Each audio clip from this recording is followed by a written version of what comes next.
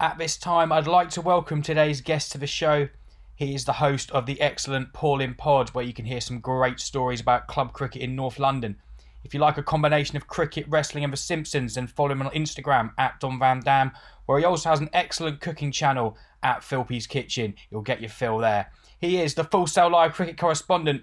It's Tom Philp, ladies and gentlemen. G'day, James. Well, thanks, mate. Thanks for having me as always. How are you, mate? You good? Yeah, not bad at all, mate. It's a pleasure to have you on. Obviously, we had you on the TV show last week to preview the England-India series, and the first test is now finished with England running out convincing winners. What was your immediate reaction to the performance? Firstly, absolute elation. I know in the sports broadcasting industry, you've got to stay biased, but I do not. I am a card-carrying English supporter, so I was absolutely filled with joy because I just didn't expect it to happen. I think last week when you had me on the TV show, I predicted a 3-1 India victory. And in my mind, the back of my mind, I wouldn't have said it out loud. I actually probably thought it was going to be 4-0 to India. So I was just so surprised and so happy that the boys managed to get the result. You mentioned last week as well that Joe Root would be key if England were to have success. He had another big innings with a 218. And what impressed you most about the England captain? Incredible effort, just his fitness, his stamina, ability to bat a long period of time. So as you said, 218, and just being able to do it on a dead pitch, he made the pitch look completely different to anybody else in the game. He played it with fluency, and it was really, really obvious that he's essentially just been batting for the last 4 weeks. It was almost like he had one big net practice session, we say in cricket, a net, in Sri Lanka, and then just came out. He looked like he was playing a different game, really, a different set of rules. Played the spin incredibly well, and it's becoming his main talent.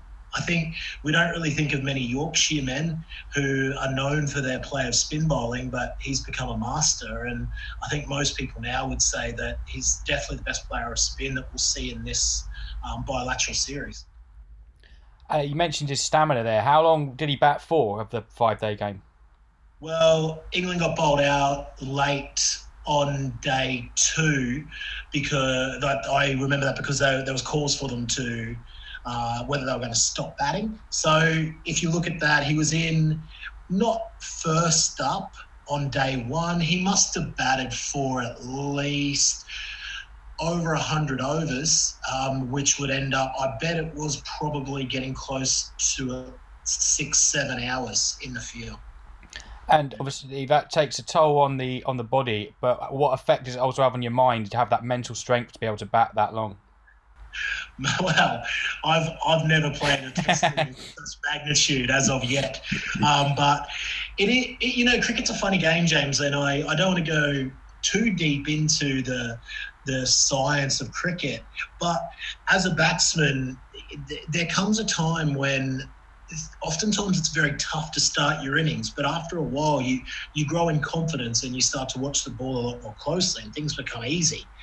The hard part for most cricketers who play a normal game like I do on a Saturday or a Sunday is getting through the hard period early. But it seemed to me like Joe Root, his mindset was just so elite and so clear. He knew what he was going to do from ball 1. And I mean, you could see that in the second innings as well. I mean, I don't know if you want me to talk about the second innings now or if... Go ahead, buddy. Yeah. So when he was in the second innings, he got 40 odd, well, exactly 40, and he just looked so comfortable because his mindset was so clear. He knew that he was going to sweep the spinners, and he knew that he was going to defend the ball right under his eye line. No other batsman made the pitch look like that from day 3, really. So he was the only batsman that looked to have any part of their game sorted for the second half of the match. And I think that comes down to just his mindset and his own confidence. He's obviously just an incredible nick, and just watching the ball so closely that he's almost imperious. Well, we can't not mention the fact that England took 20 wickets in this match, which obviously is you need that to win the match, but it's a difficult task, especially when you're going abroad. Was there any aspect of the England bowling performance that surprised you? I'll tell you what I loved over the Test match was Jack Leach. So he's a left arm spinner for England, and he the first innings, Rishabh Pant really got after him, the Indian wicketkeeper. Scored 90 odd off not many deliveries, better than a run of ball, hit him for I think 5 sixes, and I mean, I think I felt all of the UK watching that, because everyone loves Jack Leach because he's had some really heroic games. 90 at Lords when he opened the batting as a night watchman, 1 not out with Ben Stokes in the miraculous Headingley Test. And I think the whole of the UK were just looking at this and saying, no, please leave Jack Leach alone. He doesn't deserve to be treated like this by Rishabh Pant. Yeah, the shades of Simon Carrigan in there. Yeah, it did feel a bit like it might be the last time we see him, didn't it?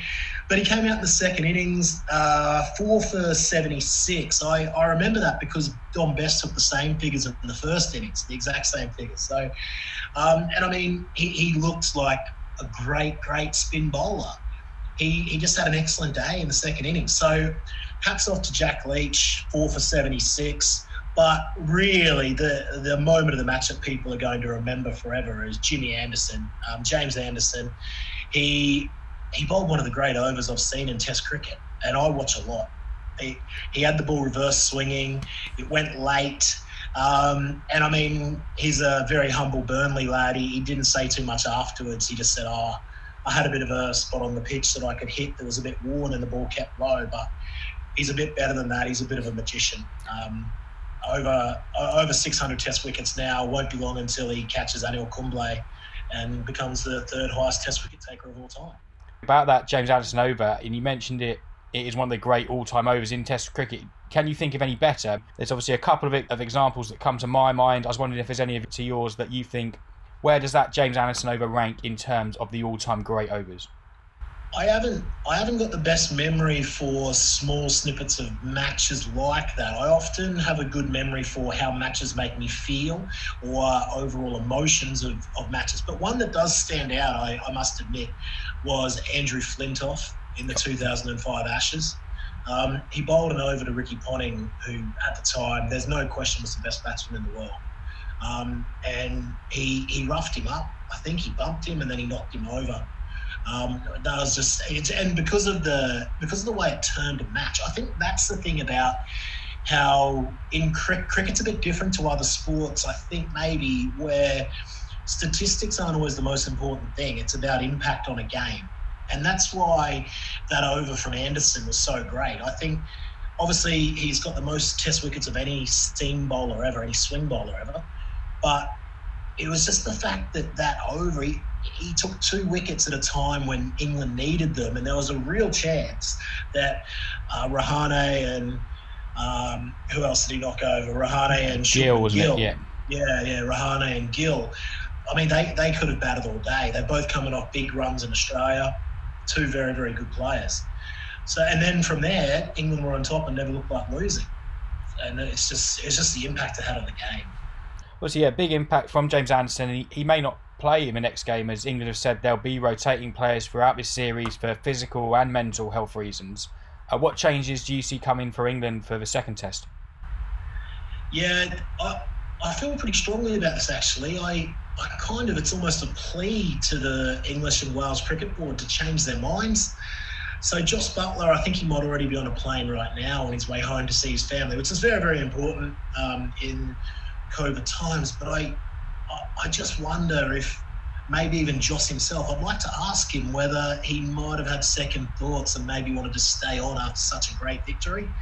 I would have, and because there's no doubt about it. I mean, we can try to be coy all we want, but Jos Buttler, for example, is in the England's best 11. I think that this game, you can make an argument for Stuart Broad, but on most pitches in most conditions, the team that they started with in the first test was their best 11. And I'd really like to see that 11 start again, but it's not going to. So Jos Buttler goes home and Ben Foakes will wicket keep. Arguably a better wicket keeper. As a keeper. In theory, everyone would say that he is technically better as a gloveman, but just am worried about the lad because he hasn't played cricket really at all for 12 months. He's been in the England bubble, so he hasn't really played for Surrey. And whilst he was in the England bubble, he hasn't been playing matches. So he really, the last time that he played Test cricket was in Sri Lanka over 2 years ago. Well, 3 years ago now, I suppose. And not only that, but he hasn't even really been playing at all, even for his county. So that's a worry. But, I mean, he's a great lad. He's the best-looking man in cricket as well. So I'm sure I'm excited to see how he goes. I really, really like him.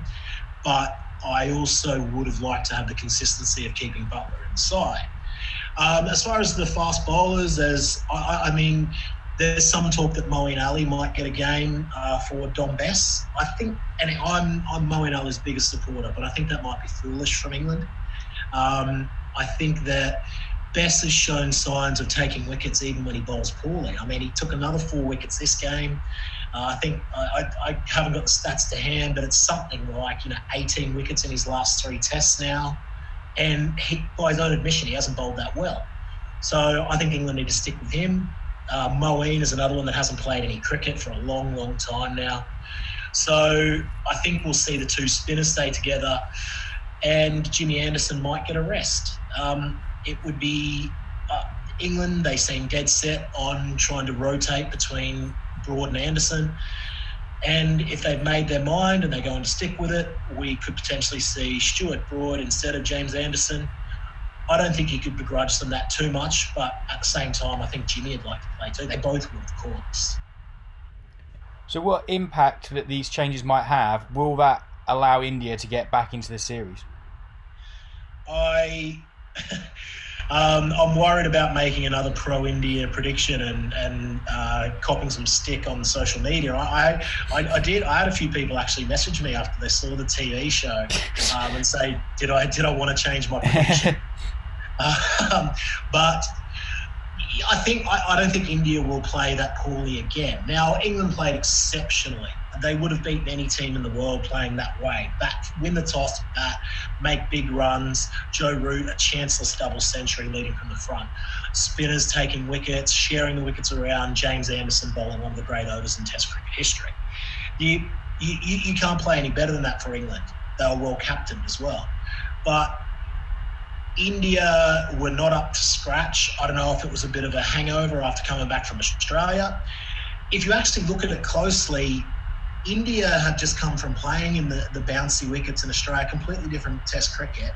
They've come back, they haven't played any warm-up games at all. So it's one thing to say, playing Indian conditions, India will be like ducks to water. But if you've just had a 6-month tour of Australia and haven't played a single game at home, you can expect they'd be a bit rusty. I say this in hindsight. Yeah. Last week. I do think India will be better for the run. I don't think it'll necessarily be the personnel. I don't think India look at Stuart Broad as being a downgrade from James Anderson. I don't think India will think that Ben Stokes batting at 7 will be too much of a downgrade from Jos Buttler even. So he's a good batsman, and like you say, he's rated as a better gloveman. So not the personnel, but I just think India might be better for the run out, for the gallop. Would you like to change your prediction? I was going to ask that at the end, but you've brought it up now. Would you like to change your prediction for the series following this result? Well, 4-0 India's not looking too likely. Do you know, it's interesting, James, I was having a bit of a look at what would need to happen for England to play in the World Test Championship final. It's originally meant to be at Lord's, but there's talk that that's going to change. So a 2-1 victory for England, I think, would be enough for them to play in the World Test Championship final. My heart says that I would absolutely love to see that. I still think that I can't see India not winning at least 2 of these last 3 Test matches. So I do think it's likely to be 2-1 to India or even 2-2. Because... And I'll show you my work in there. I'll pull the curtain away a little bit. The 3rd test is actually a day-night test, and it's played with a pink ball in Ahmedabad. So I think that Jimmy Anderson will rest this test, come back to play that test with the pink ball. Maybe that's an opportunity for Broad and Anderson to play together with 3 seamers and only 1 spinner, I think, with the pink ball under lights. And I think that maybe that 3-prong pace attack might trouble India a little bit more. So that's a long way of saying I'm changing my predictions from 3-1, which I thought that England might have won that day-night test. Now they've won another one. Let's go for 2-2. Excellent. Well, hopefully next week we might have you back and it will be 2-0 England and we can get up to that to 3-1, and then by the end of it maybe a 4-0. I mean, England even I watch as much English cricket as anyone, I think. Not to brag, but I watch a lot. My body's certainly shown it this week after setting the alarm for 4 a.m. for the last 5 days. But I mean, they can keep surprising me. I was surprised that they've won 6 away tests in a row, haven't they? And that's the first time since the war, since World War II, they've done that. So, I mean, they keep surprising me. And you know what it is? They look like they love playing together. They're good mates. They enjoy it. And from someone who's played a lot of cricket, and you've played a lot of cricket too, it is important at any level to enjoy playing as a group.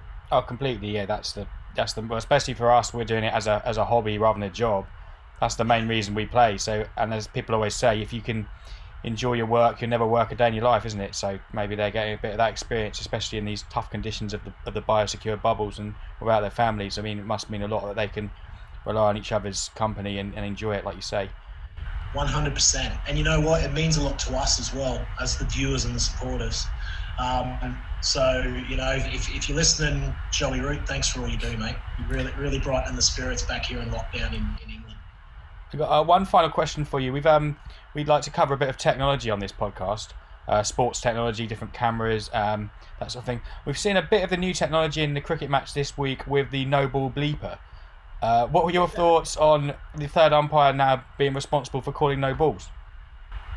Absolutely love it. I think it's a great innovation. I think all I can think of now is why haven't they been doing this for a long time? Is it because the third umpire was enjoying their cushy job of not doing too much? I don't know. But, I mean, it's absolutely fantastic. You know, it's a lot of people, I heard a lot of pundits say, can't believe, you know, Ravichandra Ashwin, he's bowled his first no ball in his career. 15,000 balls, he's never bowled a no ball.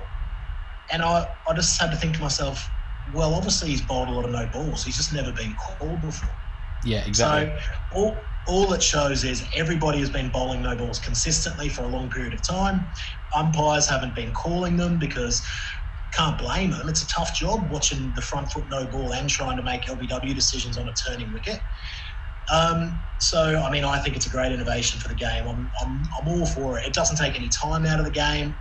It's fine. I probably might change the big klaxon though. It sounds like an air raid or something. Yeah. But maybe they could just have a quick whisper in the umpire's ear. But you never know. Maybe imagine if you had 50,000 people watching in a stadium and the klaxon went off, and you know your team. Yeah, the cheers would be incredible, wouldn't they? Yeah, they would be. I think it might be good fun with a crowd, but when it's just the two teams and the umpires and a couple of groundsmen, maybe just a quiet whisper into the umpire's ear. You must have done a fair bit of umpiring in your time playing club cricket. I have as well. How often do you actually call a no ball? Never. do you ever say? Because I've been bowling and someone said to me, "Oh, watch your front foot, mate," as if like, well, just call it if I've done it. But they always just keep. I bowl leg spin, very slow leg spin, and I've had people try to call me for back foot no balls before, because I've broken the return crease and stuff like. I mean, I'm like, mate, like any danger of just watching to see if this LBW is out. I could talk about this for hours because it's a real gripe of mine in village and club cricket. When you have people umpiring themselves, they think that it's their job to call no balls. I've always said, I watch where their foot lands for the first delivery. And then if it's well behind the line, I don't even bother looking again. If they're close, I might need to have a look at this bloke here. But I will only look for the first or second ball. And as long as it's fine, it's fine. They're not trying to cheat.